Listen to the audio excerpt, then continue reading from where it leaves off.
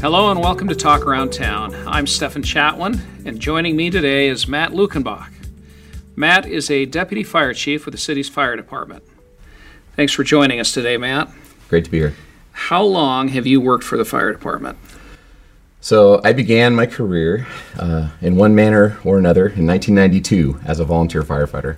Shortly after high school, I came from a family of local firefighters, and I joined up with the volunteer program, and that was it. I was hooked. So this is in your blood then? You've been doing this for some time. Yeah. Grandfathers were part of the volunteer fire departments out in the valley, and I just kind of grew up in that culture, and really seemed like something I'd enjoy, and I was correct. So that's 29 years then, is that correct? That sounds about right. That's a long time. It is. You're the old man of the fire department at this point. I am one of the old men of the fire department, yes. So all those years, what types of positions have you held, and what have you enjoyed the most?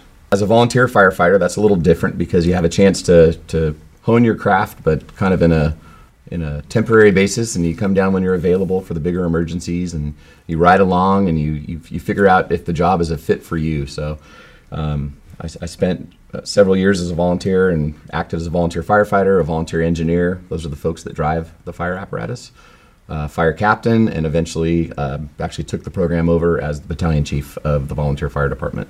So essentially I filled all the roles as a volunteer, and then shortly after that I was hired on full-time as a firefighter paramedic. Okay. And that was a really neat position because most people think about the firefighter as the person who pulls up to your house when the house is on fire, and that is a very, very important part of our job, but it's also a very, very small part of our job when you look at the cross sections of this occupation. So paramedicine is a really neat specialized deal. It's emergency medicine. We get a lot of training, and really we're kind of a rolling emergency room in the back of an ambulance. Every single firefighter in this city from Chief Velasquez down is a paramedic, and that's a real proud thing for us. Now, is that something that's changed? I mean, I grew up in the 70s watching Emergency with, and one of my favorite shows. And You've got the paramedics there. Yep. Their names? Johnny and Roy. Johnny and Roy, there you go. And they'd pull out in their truck, and they were the paramedics, and they were the guys that were saving lives. Well, has it changed since then? Is everybody a paramedic now? Or No, it's actually, so that show was right around the genesis of paramedicine. So L.A., Seattle, and interestingly enough, Vacaville and Miami-Dade were the first 4 departments in the United States to have paramedics. So we do have that close tie with Vacaville, which is kind of neat. But really, that was the foundation of what this was all about. And they realized that we have fire stations that are strategically located around communities, and there's this importance on time when you think about medical emergencies, whether someone is bleeding, they're not breathing, they're having neurological issues, all these different things that happen. It made sense to get the fire department involved because we were right there. So this training kind of became more and more popular, and each year you see more departments that are becoming ALS, which stands for Advanced Life Support. We started our program in 1995. We were one of the first in the region to do it, but long after Vacaville, who started in the 70s. And like I said, you see departments every year that are taking on that extra responsibility, but it really helps the community. So the community is in good hands. Community is in very good hands, correct, good. Yeah. This has been a heck of a year. We're coming out of a pandemic. We had the LMU fire this last year. How has the pandemic and last year's fires changed the ways that our fire department operates, or has it? One of the nuances of our job is that we have to be able to constantly adapt. We rarely come to work and have the same day, and that's what draws a lot of people into this profession, because one day you may think you're going to do 2 or 3 things, and your whole day gets turned around and you end up doing something different. So that's kind of our day in a microcosm. So if you expand that out over the past 15 months or so with COVID, really it's just been an exercise in dealing with change. And it's been a horrible year, obviously, for the tragic loss of life and all the families that have been affected, the economic impacts, and it's still going on today. But it just caused us to step back and kind of reprioritize. We had to take obvious actions with personal protective equipment. We had to worry about the public. We had to worry about our folks at home. We had a lot of staffing challenges with folks getting COVID and going down. Obviously, at the city level, we had to take a lead role in facilitating a safe workspace for those that stayed at work with the essential positions. But it was a challenge that we accepted. We liked that kind of stuff, and Obviously we always learn, and you never say we did a perfect job, but I'm very proud of the job that we did. And I think what it really kind of emphasized at the end of the day is that any challenge is something that we'll take on, and we'll figure out how to get through it. Well, I can tell you that we leaned on the fire department a lot as we went through the pandemic, trying to find out, and still do, as we're trying to determine how we now come out of the pandemic. Mask mandates, those things going away, and the fire department really has been our go-to group to get that information from and lean on. Thanks. Now, Fairfield, as I understand it, just received an outstanding ISO rating. Tell us what this rating means. What is that, and why is that important for the people of Fairfield and the businesses in Fairfield? This is something we're very excited about. Every 5 years or so, cities receive a rating, 1 through 10, from an organization called the ISO. And they basically look at your overall fire protection, and they give you a rating based on the quality of the entire system. And it's not just the fire department, it's water infrastructure, emergency communications, your staffing levels, your equipment, how robust your fleet is. They look at everything in the fire department, and they give you this rating. So it helps on several fronts. Internally, it shows us as the leaders of the fire department that our folks work in a department that has good equipment, they have adequate water, they have good dispatching, they work in a safe place. For the community, it translates obviously to the safety. There's an increase in safety the higher up you go on that rating, and also financially, there's a big piece in that the ISO sets the insurance rates. So the higher the ISO rating, the lower the community's insurance rates will be.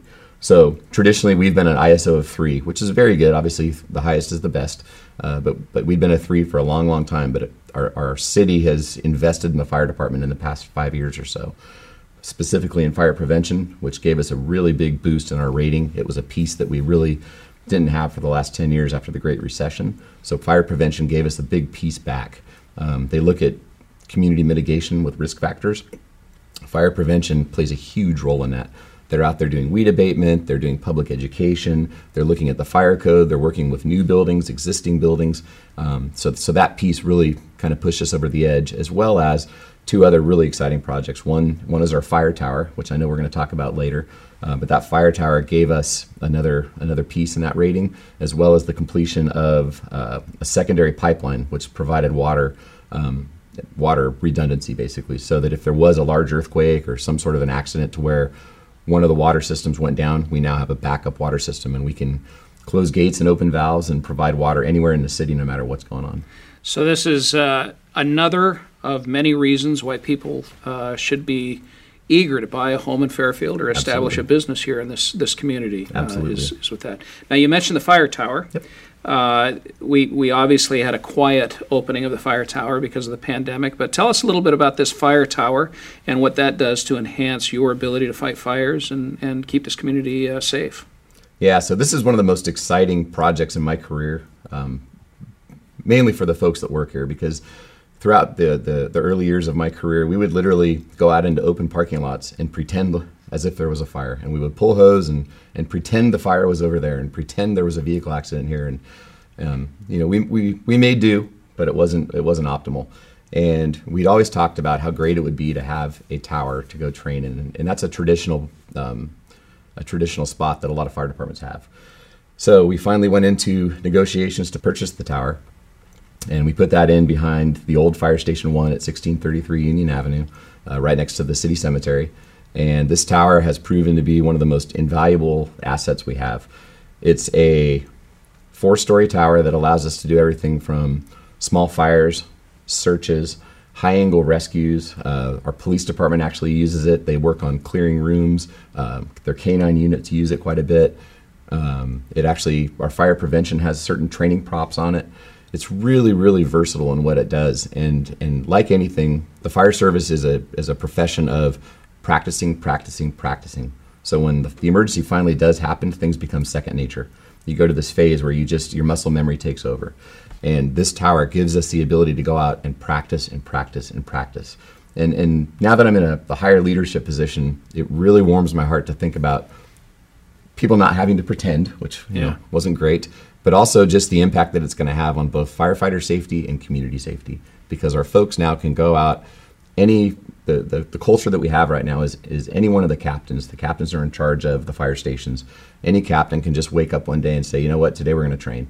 And they take their crews out there on their own. They don't have to be prompted. This is a place that it's a learning ground, as well as a great asset for our fire academies. When we hire on new firefighters, we bring folks in and they'll run through a 16 to 20 week academy, and we can take them out there and train all day long. Your training scenarios become far more realistic, so you're training in an environment. I mean, that thing even billows out smoke, doesn't it? It does. Yeah, we have a smoke machine. You're going inside there. You've got the low visibility from all the smoke and that kind of an atmosphere, and so when you hit the real world stuff, wait a minute, I've been here before. Yeah, it's not wonderful. Too familiar. Yeah. We're going to take a quick break, and then we'll return with Chief Luckenbach right after this.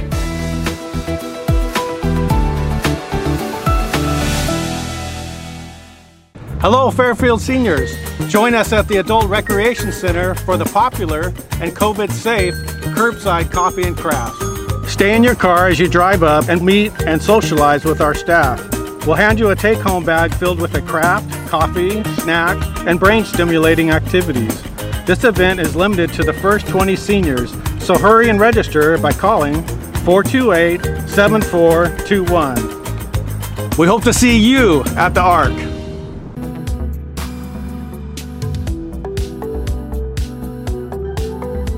We're back once again with Deputy Fire Chief Matt Luckenbach. So, Matt, fire season is upon us. Can you give us some good prevention tips for our residents and businesses? Yeah, so fire season is longer and longer.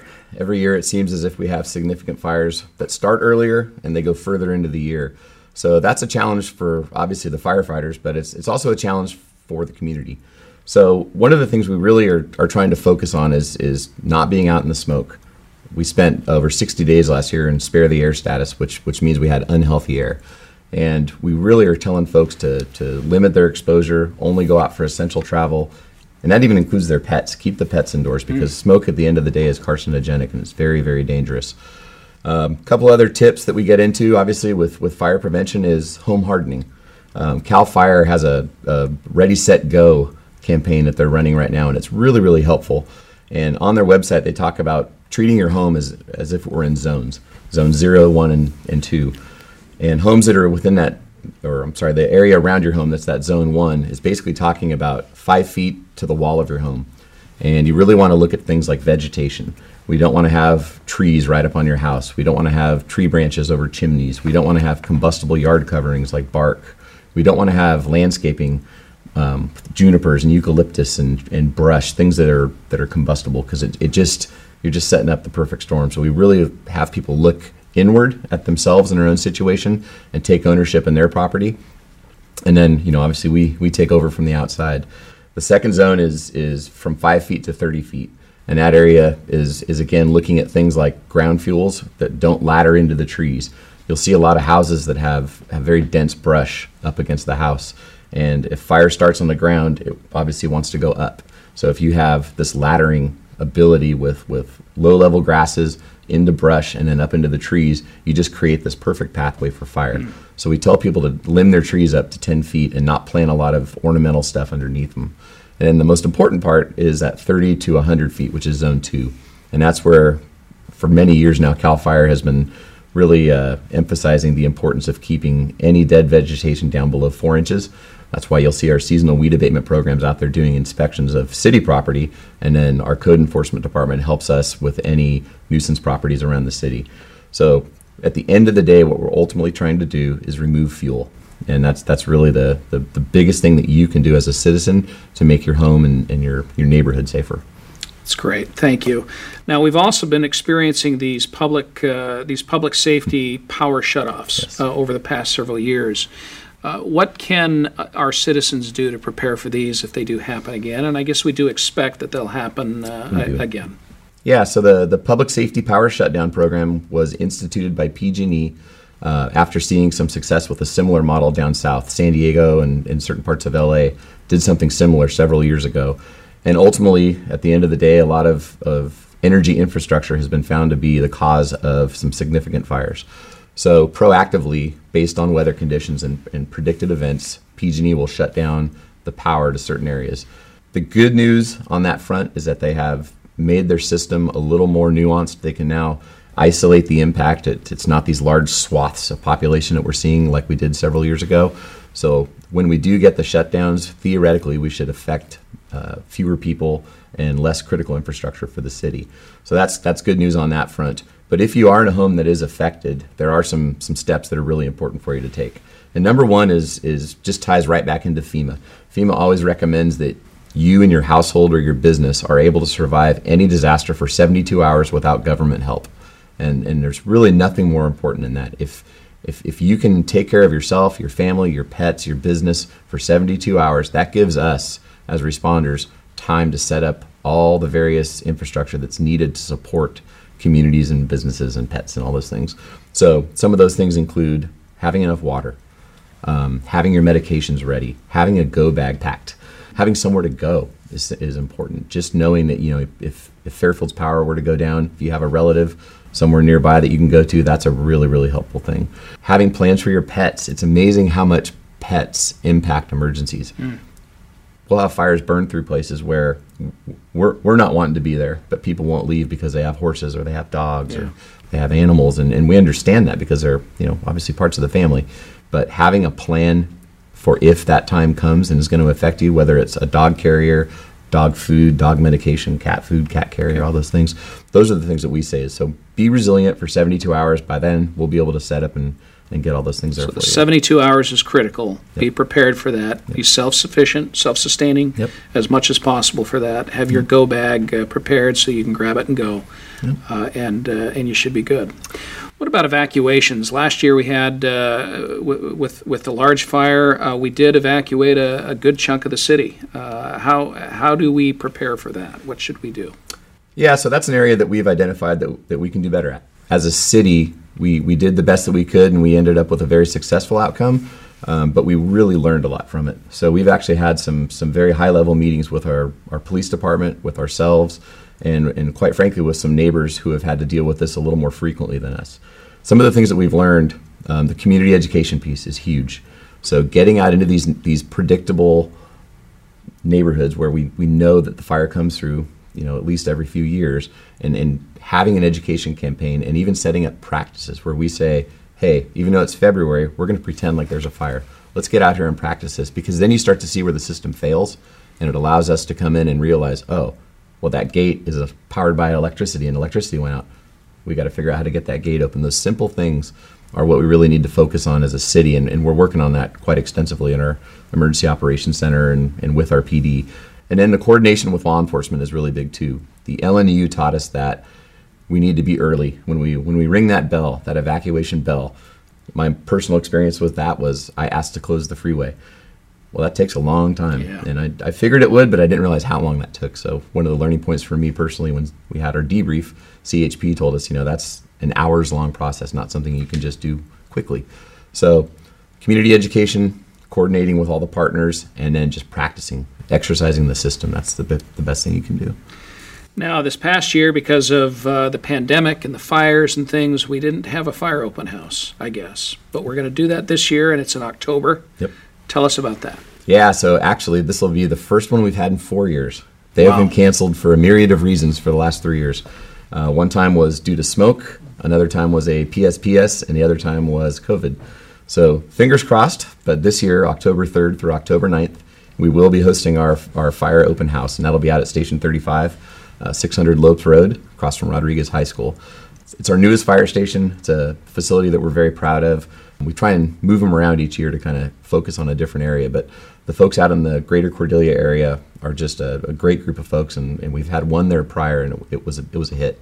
So October 3rd through October 9th, the theme this year, every year is a different theme, is fire safety in the kitchen. And the importance of that is that the number one cause of at-home fires is cooking. Right. So we really want to put an emphasis on just some of the little tips that you can do, and really it helps the kids. I mean, that's at the end of the day, it's kids that sometimes will get a little aggressive and want to make breakfast. Maybe they don't have all the safety tips there, so we help them out, and we have a lot of little stations where they can play with fire extinguishers and smoky and all the typical stuff. Great. Chief, we've covered a lot. Is there anything that we didn't cover that you want to add to this?